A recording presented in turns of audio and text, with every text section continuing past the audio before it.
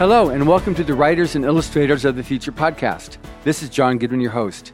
This podcast is dedicated to the aspiring writer or artist and will provide inspiration and tips from top professionals in the field, along with contest winners and a few surprise guests.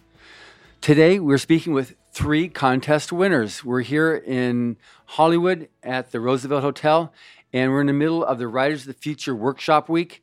So, starting from the gentleman on my left, your name and the volume you're being published in, and what your story is. My name is Storm Humbert. I am published in Writers of the Future Volume 36, and my story is Stolen Sky. And my name is Luke Wildman. I am in 37, and my story is How to Steal the Plot Armor. I'm Zach B. I'm also in Volume 36, and my story is As Able the Heir. So these are all, obviously they're amazing stories. I've read them all. I proofread them all, and I read them again. So obviously you're here because you are as able the writer. Yes. Yes. So first of all, let's just go then on how did you originally find out about Writers of the Future, or how is it that it became something that you're interested in entering? So I was doing my MFA at Temple, and one of the instructors there is Chip, Samuel R. Delaney, Chip, and he recommended the contest. He said it's a major contest, it's quarterly, it gives you a deadline, and that was, he said it's a good tool to get you to produce and get you to send something in new every quarter. Great. Yeah, so for several years, I've been looking for a stepping stone that would elevate me from being an amateur and would elevate me from just sort of having writing as a hobby to something that would give me some exposure and give me the tools to build a career out of it. So while I was in college, a friend who had won, I believe she was a finalist in the contest, she told me about it and suggested I submit. So I started submitting every quarter. I did that for 4.5 years and eventually won. Awesome. Yeah, mine was less direct than that. I kind of wrote in college and did a minor in creative writing, then stopped writing after college for a while, focusing on music, focusing on work and other things, counseling and such. And then I suddenly got, rocketed back into science fiction because I read some stories in Clarkesworld. I literally just clicked, hyperlinked to Clarkesworld somehow, which is a magazine. Right. And I found Writers of the Future. The very first author I read, I unfortunately can't remember who it was at this point, in their bio it said Writers of the Future. And I was like, what is that? And I went on the website, and at the time I was starting to think about building a list of places to submit to. That was in someone's bio, so I put on a list. I started submitting, and I very slowly picked up on, this is a bigger thing than just another magazine. This is a whole thing. And I stumbled into the forum, which a lot of people use, and found that whole community. And I submitted I submitted over 2 years, however many times, I guess 7 or 8 times. And on the last one, I won. Yeah, That's great. Yeah, because I remember when you were doing we did the Zoom interviews, you had all the band equipment behind you. Yeah. Yeah. There's a lot of band equipment in the room where I was doing the Zoom stuff. Yeah. Yeah. That had my attention for a long time. That was my sort of creative outlet. But then I kind of maybe took a portion of that and started applying it to writing, and it's actually found some success doing it. And Writers of the Future is definitely feels like the biggest, Yeah. Kind of thing. Well, it's grown. We just finished contest year 38 on September 30th, and now the contest is running for year 39 now.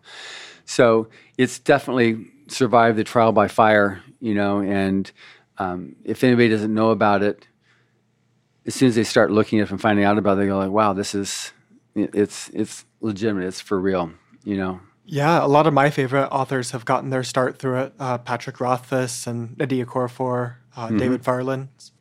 Yeah, we definitely have Eric Flint, who's here. I don't know if he's spoken to you yet or not. He spoke, with his 1632 series, and he became then a judge, after 10 years after actually winning the contest. And now he's got his own publishing house too. Yeah. So you've been here we're getting close to the end of. There's still a lot of workshopping to be done, and we're going to do the last thing we'll do on Saturday is I do a whole seminar on PR, how to do social and radio, TV, print, bookstore signings, all that kind of stuff. How to pitch a story, all that type of stuff. But how's it gone for you so far?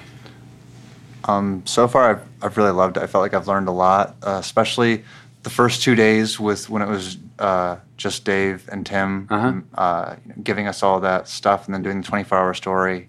That was all really useful, especially for me because I haven't written short fiction pretty much since I won the contest. I wanted to focus on doing a novel. But to get back into that short fiction kind of mindset and do that again was really fun and really useful. Like the tools they give and how they're conceptualizing plot and storytelling, even for people who, like they've told us many times, clearly know how to do this. It's still it's better than it's above. It's the next kind of way to think about what you're doing to make your work more efficient, make your work more poignant. It's all been, and especially and now the other days since we've written our story, with the focus on the business element and how do you look for agents, how do you market yourself, how do you get out there, how do you take the next step? Mm-hmm. And so this isn't just focusing on celebrating what we've done, it's help us do what we're going to do next. And I feel like the organization has so far been really good. Great. Yeah, it's been surreal. The workshops, everyone warned me they would be like drinking from a fire hose, and they really have been. But even more impressive has been running into authors whose work I've been reading for years in the bar after the workshops and just getting to talk one-on-one with them and get career trajectory advice and just hear their take on life and stories. Yeah, that's one thing they really love. The judges love being able to go to the bar afterwards and just... Let's get to know you now. We're going to hightail it down there after this. Yes, we are. Absolutely. That's the plan. So only all of you will know this, and John, I really bombed the acceptance speech workshop earlier this week, so I'll give you a little preview of what I want to actually say, because I was kind of trying to punk you, John. Sorry. If I could distill down the experience this week into one word, it would be motivation. Right? I've gotten plenty of motivation throughout my life to be a writer, teachers being like, oh yeah, do it. And, other places I've been published, that felt like a big motivation to do that. Martin Shoemaker, who's another press winner, told me, do the happy dance when you win. But this week has just been like a ton of very good, great, amazing, all the words, writers motivating us, telling us that we could, be the next generation of them.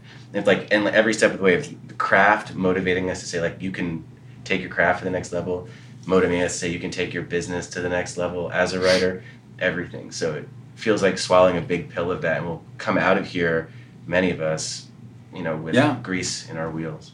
Which is good. Like when Nettie, when she was here, I think she was volume 19 or a while ago, I really liked her a lot. Sometimes you just strike it off, somebody, it's like, she was special somehow. So I always just maintain a relationship with her.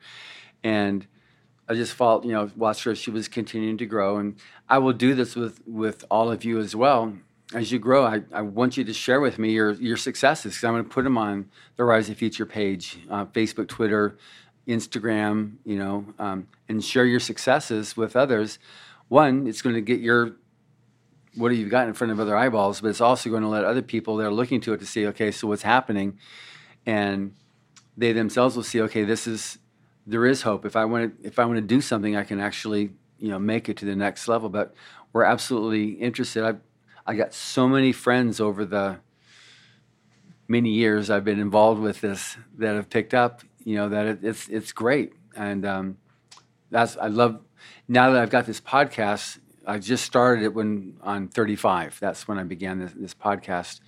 So it's now, this will be between episode 150 and 160, and I do one a week. And it's just great how we're able to do this. So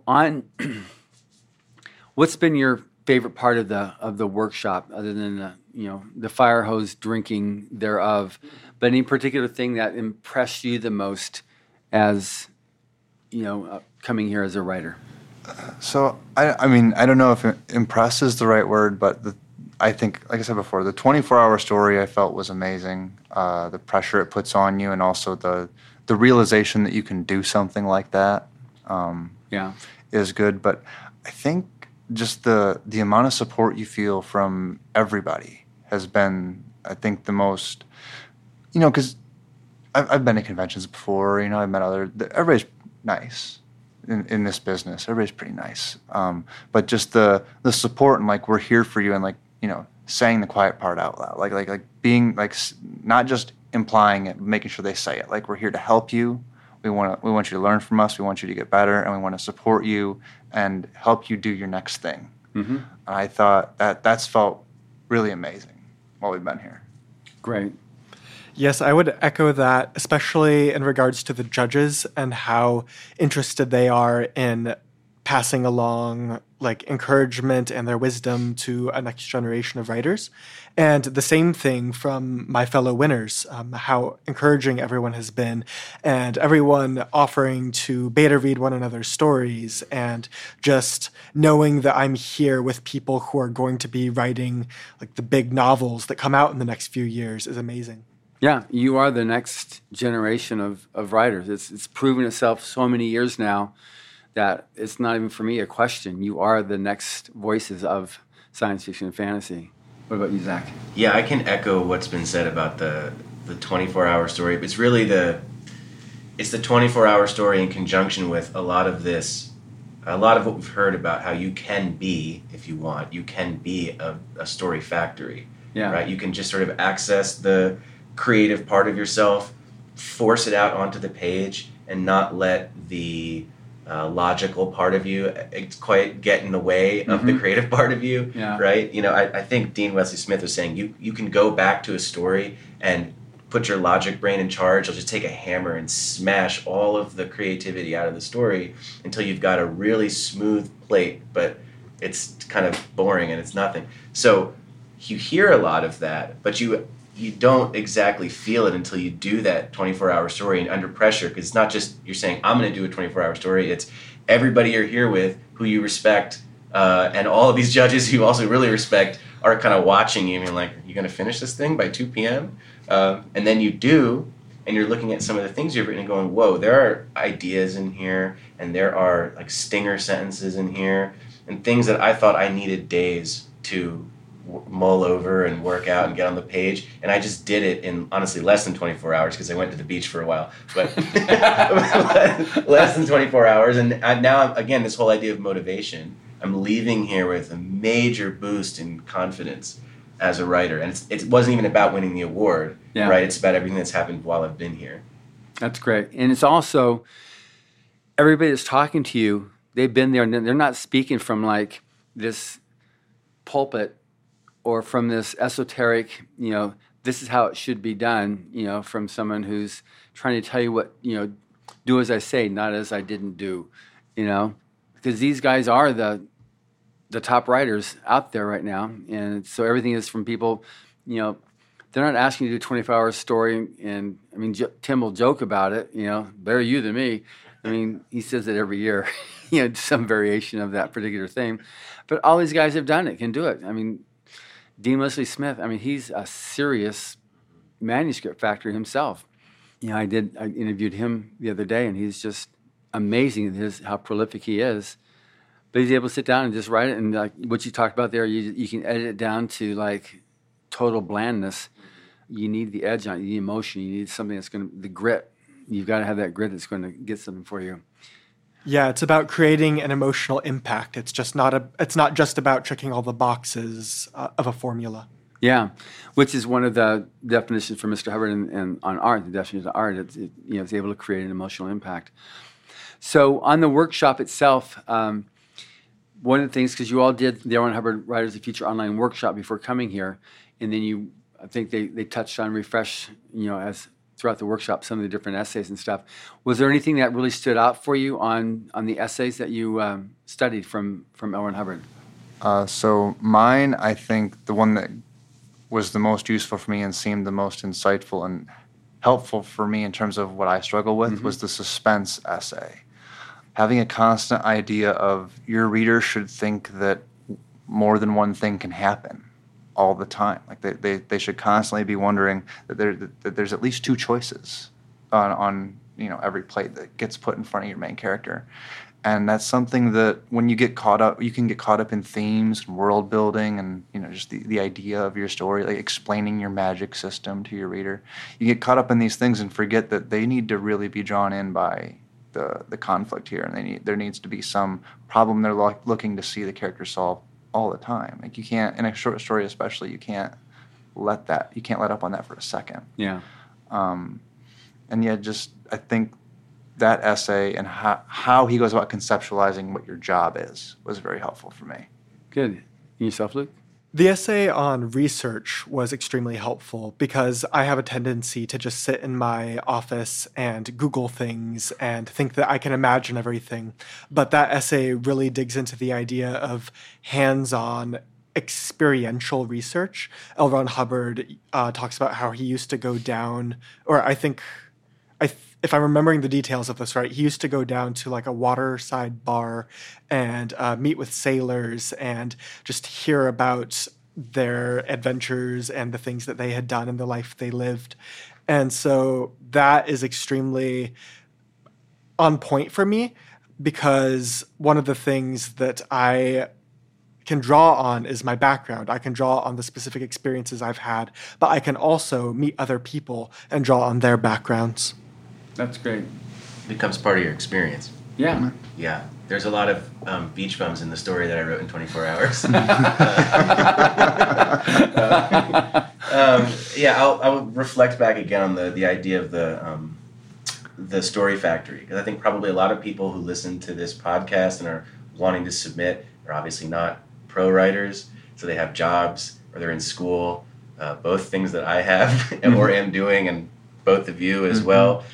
And again, it didn't really hit until I did the 24-hour thing, and it was it was an experiential learning exercise of I don't need to keep telling myself that because I'm a therapist, so I'm seeing clients all day, and then I'm in a PhD program and I'm doing homework and all that. I don't need to tell myself that, well, I got to wait till winter break to write a story, because I actually don't. I can do it on the weekend and actually not just sort of sit at the computer and dilly-dally and think about Googling things to research and whatever, and then not get anywhere and then say, oh, well, writing's hard. I can sit down and force something out, look at it, next weekend and say, all right, and then submit it. And, suddenly I'm writing at a pretty good pace while I'm doing other things. So this is to say everybody out there who's listening to this and thinking, when am I going to find time to submit my story to Writers of the Future? Just sit down and force something out. Put some kind of pressure on yourself, whatever that means in your life, to force it out, and then look at the product and think, oh, actually, it can be as good as what I could make over time, if not better. That makes sense. So now, how did you work out with your jobs, with your school, with your family, whatever else you had going on, to be able to submit the story or stories over time to eventually lead to, submission? Now I'm getting honorable mention. Now I'm getting silver honorable mention. Okay, now I'm a finalist and I'm a winner. So how'd that work for you, Storm?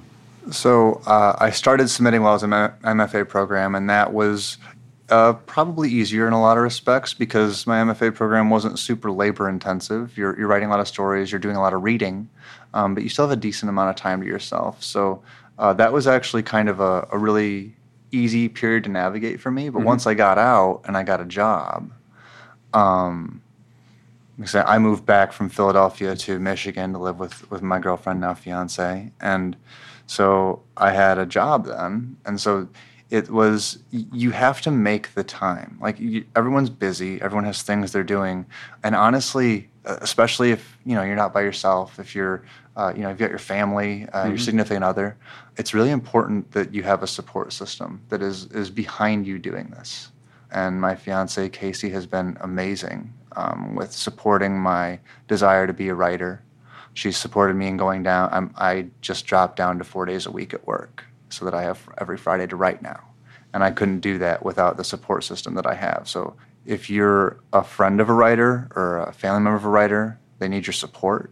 And if you are a writer, just remember to thank the people that do support you and facilitate a lot of the extra time you need to do your thing. But for your end, you need to make the time and put in the work. That's great. And yourself? I'm fortunate that I also have a lot of time to put into writing these days. So for me, it was a matter of delegating what of that time was going to go towards short stories and Writers of the Future, because my method in the past has been to put most of my time towards my novels. So when I got the first honorable mention from Joni for my first submission, that was a huge encouragement. And I realized that this contest would be a great way of judging my progress as a writer, because they have that scale of acceptances. So they have the honorable mentions, the silver honorable mentions, the semifinalists and finalists, and then the winners. And so I decided that if I submitted every single quarter, I would be able to, hopefully win the contest, but also tell how well I was doing with the rest of my writing. So I just made time and just decided every single month I had to get something in, even if it was a resubmission of something from the past. I just had to do it. That's great. And yourself, Zach? Yeah, I think this is maybe the genius part of this whole contest, because what you just said is basically what I would say, which is, boy, was I busy. In graduate school, people breathing down my neck all the time, tell me to write other stuff that I don't really want to write, but you got to write it, right? Because you want to, and this is not an MFA where I guess you could really be writing something for the contest if you wanted to, but I'm like a therapist again, so I'm writing stuff about people and their issues, which I guess is still similar to but just like Luke is saying, I was talking a minute ago about making sure you find a way to put pressure on yourself, and the contest can be that pressure for you. There is a deadline. We were talking all day about the importance of a deadline. You can make the contest your deadline, and then suddenly it finds a way to slip into your life. You make room for it. And I think something really important to add here is Storm is talking about the value of having family that can support you. Some people don't have that, right? But I would say after being here, there is a community. There's a sci-fi writer, sci-fi fantasy writer community, spec fic community, whatever, genre fiction community that you can tap into. One way to tap into it would be the forum, right? That's available to you. There's a lot of great people on there who are carrying over the same feeling I get from the contest overall, which is, like you said, John, that they're actually all here to support all the new writers and prop us up and really help us. So if you don't have the people in your life to support you in that way, maybe you won't be able to have Friday off, but you can, but you can get that support elsewhere, at least the emotional and the motivational support to really chase this dream down if you want to do it. Which is true, and that's something, all the different things, the different facets you've got on the writersofthefuture.com site, because there's the blog, there's the forum, there's the online workshop, the podcast, and obviously entering the contest, both of the contests. They're all there. I mean, that's just following the original mantra that LRH created when he said to provide a means for the aspiring writer to have their work seen and acknowledged. And so it's all built around that basic premise there. And the contest itself it's not political, it's not religious, it's not anything. In fact, the way you enter the contest is we know nothing about you other than the quality of your storytelling or the quality of the art. And so it's interesting, though, how for the most part, our winners over the years have all just been amazingly great people, and it gets even more so every year as the contest has long since surpassed that threshold of recognition in the community. But it's just interesting how the like-minded people tend to find each other. And even on the website, if someone comes in and wants to be a jerk, a person gets one warning, and if they violate that, then they're now banned from the forum and participating in the site, because that's not what we're about. So on the subject of writing itself, how'd you get started, Storm, as a writer? What was your transition from whatever writing your ABCDs or whatever it was that you decided, okay, I want to be a writer, and so launched your direction? I think I got kind of the first itch when I was a senior in high school. I had a really great high school English teacher. So when I learned to like reading, I actually was a high school senior. I didn't like to read till I was 18 years old, and I read Frankenstein. But I think it was... So Mary Shelley did it to you? Yes. Okay. But then I think really what made me want to write is the creative writing class I took in my undergrad, and I got lucky to have Lee K. Abbott as my teacher then. He was a tremendous teacher, and made me really love writing. And I think I've been really lucky to have great teachers that inspired me and encouraged me to write because they saw that I was good at it and I had talent. And like they said in the workshop, like talent is common, but inspiring you to do the work is something that good teachers do. So I think that's really what drove me to write, is the encouragement that I've been lucky enough to encounter. That's great. Yeah, I was a pretty imaginative kid. I was always reading as a kid. And when I was in 5th grade, I discovered The Lord of the Rings for the first time. And that was huge for me because I grew up overseas, sort of between several different cultures. And so in reading something like The Lord of the Rings, I realized that there were stories about characters who discovered that the world was a lot bigger and stranger than they thought it was. And there were characters with this same sense of unbelonging that I had. And I wanted to be able to create a home in fiction for other people the same way that Tolkien created one for me. So in 5th grade, I decided I was going to start writing novels, and I bought a little 50-page school notebook, and I told my dad that I was worried that this notebook wouldn't be long enough for my first novel. And my dad, he was very encouraging, but he was like, Luke, I think if you can fill up those 50 pages, you'll be doing pretty well. Lo and behold, some 200,000 words later, I finished that first novel. So, yeah, that's right. So I extended that notebook by just a little bit, just a few pages. But yeah, and I've been writing ever since. But this is the first real success I've had. So I'm very grateful for it. That's a lot of words, John. I don't have anything like that. I was drawing little dinky little comic books, and I still have them, but they were not... They were dinky, real dinky. I was a really snarky little kid. I got in all kinds of trouble. I don't know, this is going to be obvious. You're not like that now at all. It's going to be unsurprising to anyone who knows me. And science fiction, fantasy kind of stuff was actually something, I don't think my parents intended to do this, but became a way to kind of rein me in. It's like something creative that my brain can chew on instead of, the scenery in the room, right? I distinctly remember being in first grade, and my parents have every other Friday off, and it's that Friday, and I'm like, before school, I'm like, I'm sick, I don't feel good. And they looked at each other, and they were like, you're not sick. It's our day off. They sent me to school, and when I got back, they gave me, as a reward, a Fantastic Four comic.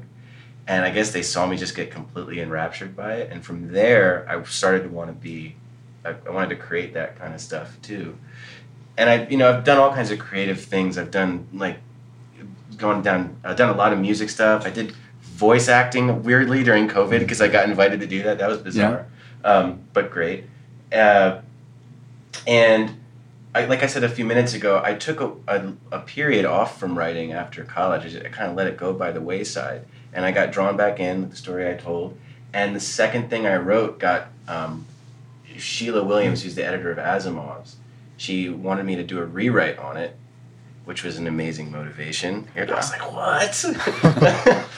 What is happening? And I did the rewrite, and then she bought it.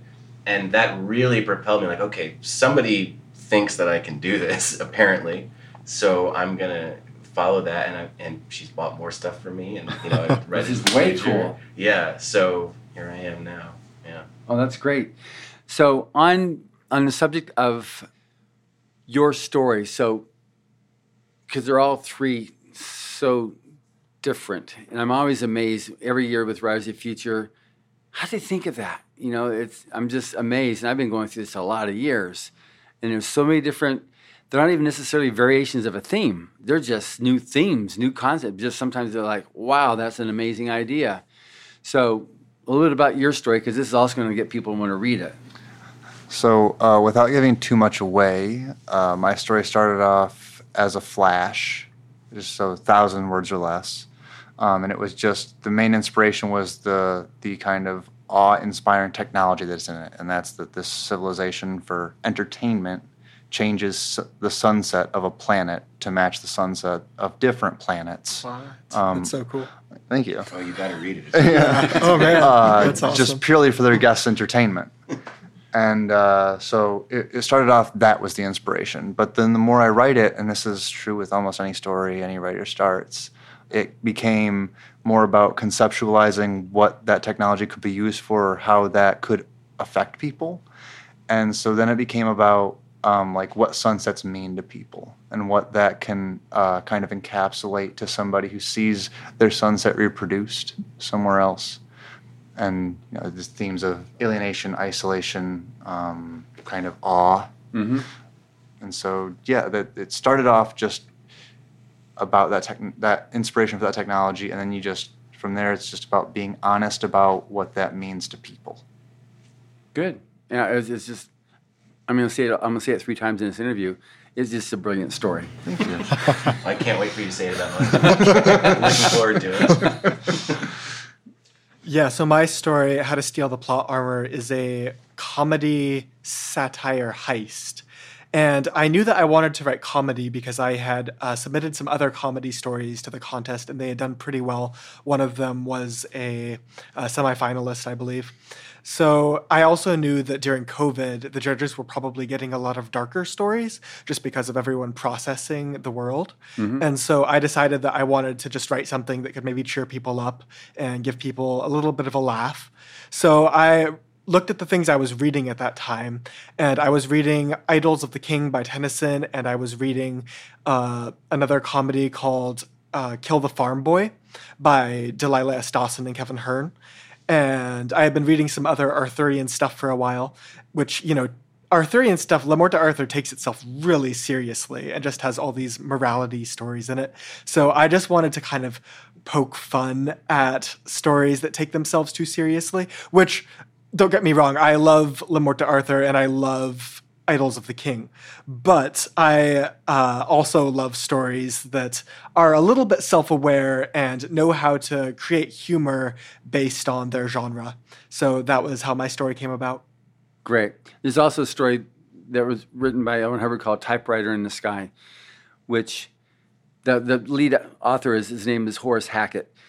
So the whole thing is poking fun at the pulp fiction writers, and how the plot was going, and he writes his best friend into the story, and he falls, hits his head, and so he's now in his story, and he knows how he's going to end because he's the bad guy, and his villains are always killed at the end, and so he's in there trying to save himself from getting killed, and they're moving along, and he's changing the story, and then all of a sudden, the whole story, the Hackett then just changes everything. He's got it's in like the 1700s, but he's got a Steinway piano, which obviously didn't exist, and these different things that happens there, which obviously he didn't have his proper research done.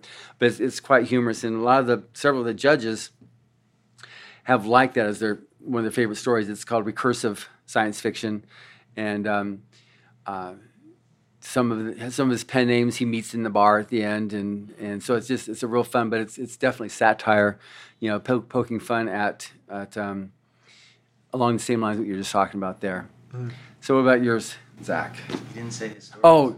Yeah. If you don't say it to him, you might not say it to me, and you got to say it to me, so you better say it to him. I've got my eye on you, John. No, because it is, like I said, all the stories I've read, and they're brilliant, and from your story there, just that it is true that 37 is a bit lighter in general for that very reason. The pandemic was so on the planet, just so oppressive. So it lightened it up, and it made a really good counterpoint to everything else that people have been experiencing. So yours was one of those that led the way on that. And now to one of the darkest and depressing stories from the 2 volumes. My story, I started writing it the summer before I went into my master's program. And I was just kind of thinking, again, started with imagery, right? Mm-hmm. I was just thinking about the idea of a drone pilot and, let's go a little bit near future. What could piloting a drone for the military be like, a step into the future? So just playing with that imagery. And then I started my program, obviously couple and family therapy. I'm learning a whole lot about, depression and anxiety, PTSD obviously being a big one, the military, and I started thinking, what would it be like if, our future wars are, kind of all sort of drone pilot scenarios. What does PTSD look like in that situation? And it totally changed the story, right? Because just what was on my mind at the time really altered where I was going with it, and made it obviously way better than it was. going from just some images to something that I think the art for the piece done by Brock Aguirre is also here. True firebrand, if there ever was one. Yes. Yes. He. I talked about this the other day, John, but he perfectly captured the feeling of the piece, the look on the character's face in the image and the illustration, the color palette that he used, totally captures that feeling of what if you were underground inside of a computer. It's like an orb inside of a computer, and the only thing you had to talk to was a robot that couldn't pass a Turing test. So it's really just a chat bot, and how attached you become to that thing, and psychologically what sort of develops from there. And had a lot of as long fun as you got a writing. nice girlfriend like you gave him, Yes, I was like, yes. whoa, Yeah. that was trippy. It's like, who is that guy? What kind of a mind would develop something like that? Was, somebody who's doing a lot of therapy. Yeah. Because when I read that, I was like, I had to read that a couple times. It was like it was so different. But it's true what you did on that thing on what would that be like in that future scenario where he's there mining the.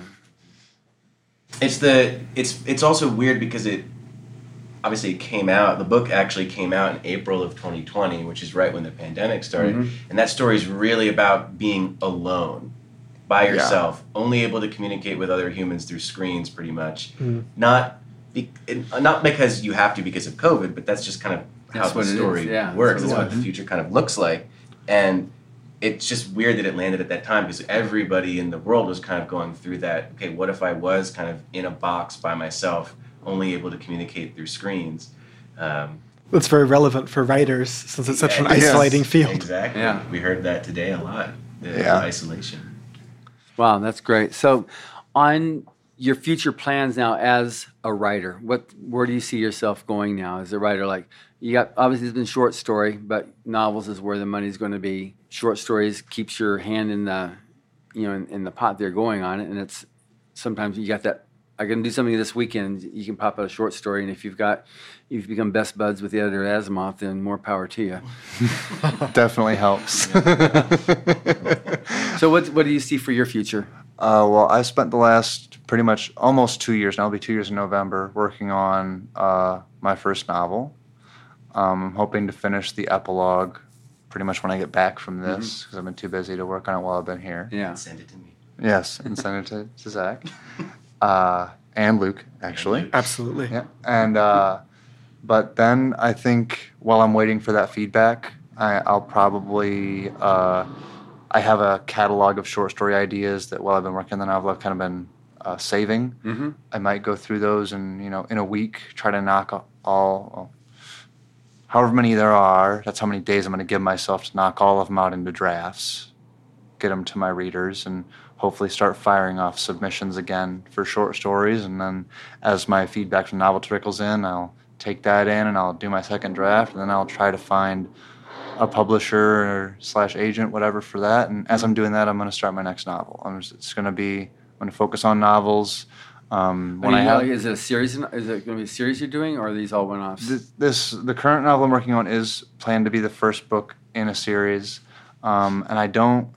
I'll probably start the sequel, especially if I'm happy with my second draft edits. I'll start the sequel, but if not, I'm perfectly happy to start another novel, a different novel in a different universe. But most of my time is going to be devoted to novels now, and when I feel that my circulation desk is getting a little light, I'll hammer out some short stories so that I'm keeping things out to markets. Right. So that work's not idle. Because you want to keep your name out there. You want to keep, and because keeping your short story craft sharp is going to keep your novel writing sharp. Because short story craft is such a different kind of tighter set of skills. that I think is important for novel writing also. Good. That makes sense. Yeah, like Storm, I'm also more focused on long form things right now. I naturally write long. A lot of my short stories turn into novels. So I am currently working on my 5th novel, which may sound like a good start, except the first 3 are terrible. So Is this counting the one from 5th grade? yes, it is. So I have to admit that. Full disclosure. Yes. Fair enough. So, yeah. Counts. I'm not trying to Definitely still counts. definitely counts. It's a good point, though. If you wrote 200,000 words, even if they're not in English, it counts. Right. Good catch, yeah. Riddled with spelling errors. And it was my cliche chosen one fantasy that everyone There you writes go. before they know what they're doing. So, but I am working on the first sequel that I've written, which I'm finding is a totally different experience. But I'm hoping to just get a whole trilogy ready so that when I finally get one of them published, I can just we've heard a lot this week about consistency and quality, and those being the 2 hallmarks of a good professional writer. So that is my focus right now. I have begun to send out query letters for the 4th one, and I'm still waiting to hear back on some of those. So Good. And Mr. Zach, Yes, my plans. your plans. My plans. I set a goal for myself, which was 3 professional publications before I'm allowed to work on a novel. That's a somewhat arbitrary number derived from the SFWA rule book. And right before I came here, I sold another story to Asimov's, which actually brings me to 4, counting Writers of the Future. So you cheated. So I cheated a little bit already. Because I was thinking, that won't happen until I'm done with this PhD program. I've got time. And so now I'm having some overlap issues. I think I'm going to undercut myself. As I said earlier, I can always write. I think I have, a big novel idea clanging around upstairs. There's a talking dog. It's going to be great. Right? And I think next summer I'm going to put a lot of elbow grease into that. And in the meantime, coming off of the motivation from everything we've done this week, try to do what I said earlier, which is just on the weekends pump out these stories and try to build that resume up, right? So that I can, once I'm working on that novel and maybe pumping it out really fast, maybe not Dean style. No. Not 70 a year. Not 70 a year. No. But but maybe like really pump it out with some of this energy, and then have a nice little resume to kind of use to propel the novel forward. The novel with the talking dog. I'm saying that out loud now to actualize it because it does have a talking dog. Does the dog die? I can't tell. Is that a spoiler? Yeah, It's a spoiler. It's a spoiler. You can spoil when people die. You can't spoil when pets die. spoil You can't. They also spoil told us that. this week not to kill the dog. If that, You kill the owner, but not the dog. Well, I wonder though if a dog talks, if that rule goes away, because now the dog's not really a dog anymore. Is the dog a jerk?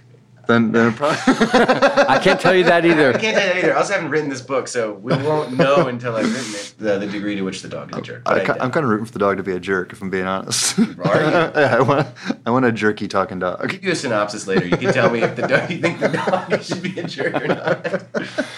So, as Dan Brown was a lawyer before becoming just a full-time author, are there any other therapists, people that switched over and said, okay, good, I've got that, but I'm going to become just a full-time writer? I'm pretty sure N.K. Jemisin is a clinical psychologist, or she has a PhD in counseling. 99% sure. That's the first one that comes to mind. I don't know if she ever practiced, but I did see an interview where she said that that's what her PhD is in. So, and I mean, can't get much bigger than N.K. Jemisin. No, so, not right now. No. So there you go. Is an answer to your question. Yeah. So, N.K. Jemisin, Zach B. I was just Wow, curious. okay. All right. Yeah, I don't know if there's anyone else. I'm sure that there is. I think it's probably a fairly popular field to jump to writing fiction because you're like, oh, I've got a lot of ideas. That's unethical though if you're out there and you're a therapist. Don't do that. Unethical. Just change the name. Yeah. Well, Anagrams. still A unethical. little more than that. Anagrams. That's all you need. Right. Word scrambles. Yeah. So Zach, is your future, do you envision yourself as being a major name author? Is that something that you've got as an end game you like to go for, or is this something you want to? Don't we all want that?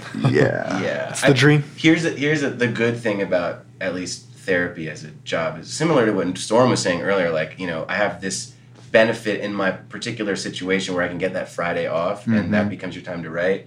I work in private practice, so I can kind of schedule my life once I'm done with the PhD. Yeah. If my PhD advisor is listening to me right now, they're shaking in their boots. This person's never going to finish their dissertation, right? No, I promise I'll finish. But I can kind of schedule my life any way I want, and that means I can make time to write and to do these novels that I have planned. Going to get all these talking animals out there in the world. We're going to have cats. For better or worse. For better or worse, yeah. So yeah, the goal would be to be the also you say big name author, but we found out what that actually means this week, which is just literally your name is big on the cover. So we could all be big name authors tomorrow if we wanted to. Through Amazon. Yeah, the answer to your question is yes, that is definitely the That's goal. your objective. So all three of your objective is to do that. So have you developed, like, every year when all the winners get together, and it's a bit of an anomaly this year with 36 and 37, they become a bit of a clique or a group, where they follow along, like, from volume 1, Dean and Nina, they're still friends. They were winners in volume 1. And each year there's different ones. I talk to somebody, so you still friends, so like Eric Flint there, he talks about his friends he had, and Sean Williams still has his friends from their years, and that's been like 20 years ago, 30 years ago. So do you see yourselves, like, or have you already started working out, like, you're continuing what we're going to do when we go back home? Because right now you're intensely together, and then you're going to be not intensely together in a few days. Lots of us have talked about starting writers groups. We'll probably start a Facebook group at least to have all of us in it. But I know that both Zach and Luke are reading my novel. Andy Dibble's also reading it. Leah Ning is reading it. So, that's half the people that would have bought it, so maybe not a good idea on my part. I'm going to go to the store and have the cashier take my picture with it to make sure you know. We got you. Big collab, and that's the other thing they talk about in the workshop is be a resource for each other. Like, editors are expensive, but if you've got talented writers that will be your beta readers, that's, I don't know if they'd say just as good, but it's real close. Mm-hmm. All of us, I think, are willing to be a resource for each other. Yeah. And have you struck up any relationship with your artists? We've had a lot of the, I realize several of them are not here because of pandemic, they couldn't get here, but there's been a lot of partnerships that have started up where a writer wants something for their cover art, or they have dreams of doing children's books, and so they need an artist to do their work with them on like that. So that's something too. So I'll just plug my novel again there. Me and Arthur Bowling, he drew my novel's map. Oh, really? Yeah, it hangs. It's 22 by 24 right over my desk. Hand drawn, yeah. So, what do you see in terms of yourselves now as anticipating or establishing the fact that you are the future of science fiction and fantasy? What's your anticipation for the future of science fiction and fantasy? How you see it? Is it hopeful? Is it, where it's... Because you can write like we wrote there as Able the Air, but it can also come across and say, well, it's a downer, but it's also prophecy, which doesn't have to, which then by very definition doesn't make it a downer, just makes, okay, look at guys, this is something that can happen if something doesn't change. So how do you see, especially just coming out of the pandemic, what do you see as the future of science fiction and fantasy based upon how you're looking at it now? Oh, that's a big question, John. You could take that in a lot of directions. I like to think positively. I like to think that science fiction in particular, we talked this week about how the way that kind of traditional publishing breaks these things apart. Puts, fantasy is only 20% of the market and science fiction is only 20% of the market and whatever else. Children's books. Yeah, children's book, yeah. But actually, if you smush those all together, that's wonder. This is something that Dave Farland told us. and when you smush those all together, it's actually like more than half of the market. So I think that there is a hunger for this, and that science fiction and fantasy continues to grow as a very popular art form. And what's actually written in science fiction and fantasy gives ideas, like you were saying, either things to avoid or directions to go or ways to think about society, new frameworks, all of that. It gives society that direction. And if that's more than half of what people are most popularly reading, it'll help to drive the actual fiction that's being written. Whatever ideas we all come up with will actually help to drive some of the directions that society takes.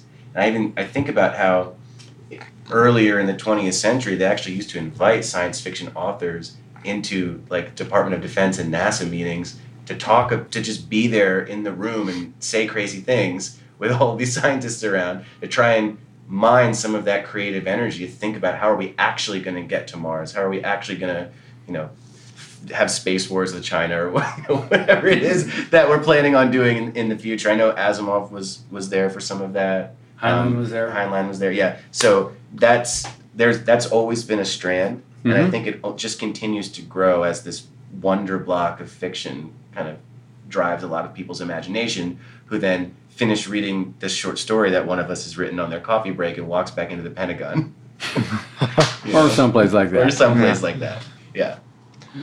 I think we are a part of the future of sci-fi and fantasy, but if I'm honest, I think that the real future of fiction is diversity, and I think it is going to be, we're three white guys sitting here, so I don't want to pretend that we are the only future, but I think that where we come in is being able to take the things that are unique about our experiences and finding parallels for those in other people's experiences and finding ways that we can create fiction that is just more representative of the world and all of its fullness. I talked earlier about providing stories that give people a sense of homecoming and a sense of a place to belong. And I think that is part of what we can do. The fantasy and sci-fi tribe tends to be fairly diehard, and it tends to be also a place where people who maybe don't fit into other parts of the world can just find like a found family. So I think that is something that we'll all focus on. Okay, good. Yeah, I was going to say, just it seems like someone said, one of the speakers said today, that science fiction used to dwarf fantasy, and now fantasy is the big thing right now, and especially epic fantasy as it's growing.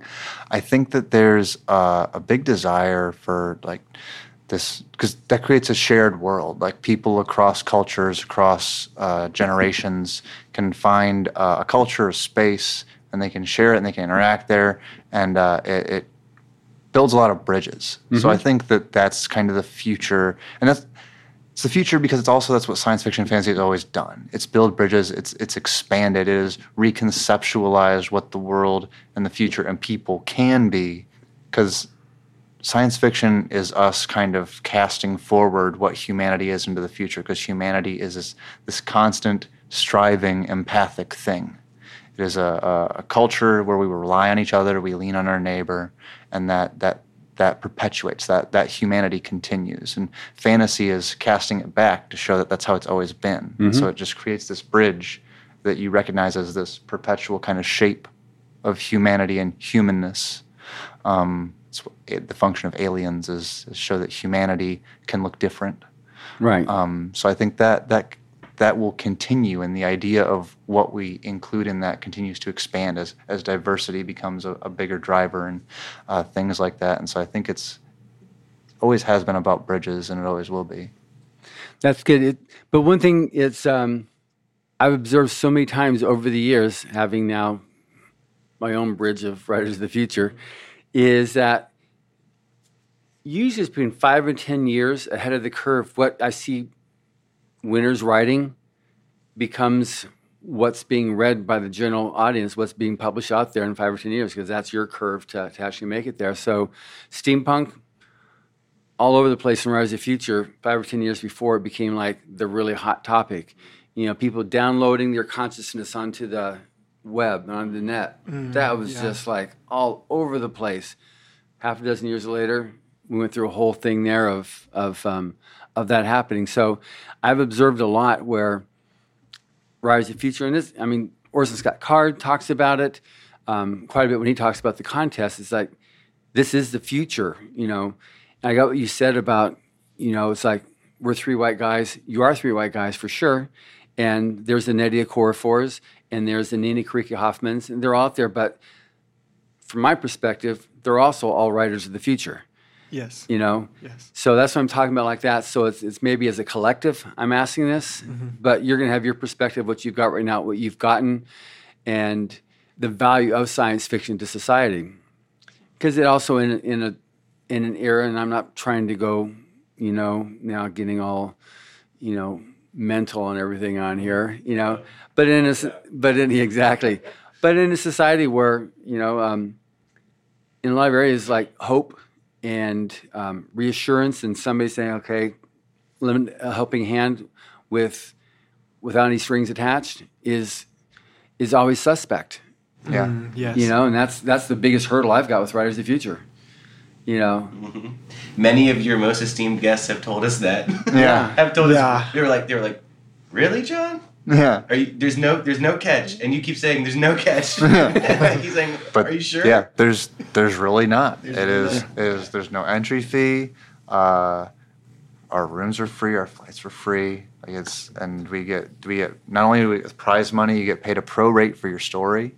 And you get those connections. You get the connections, and Yeah.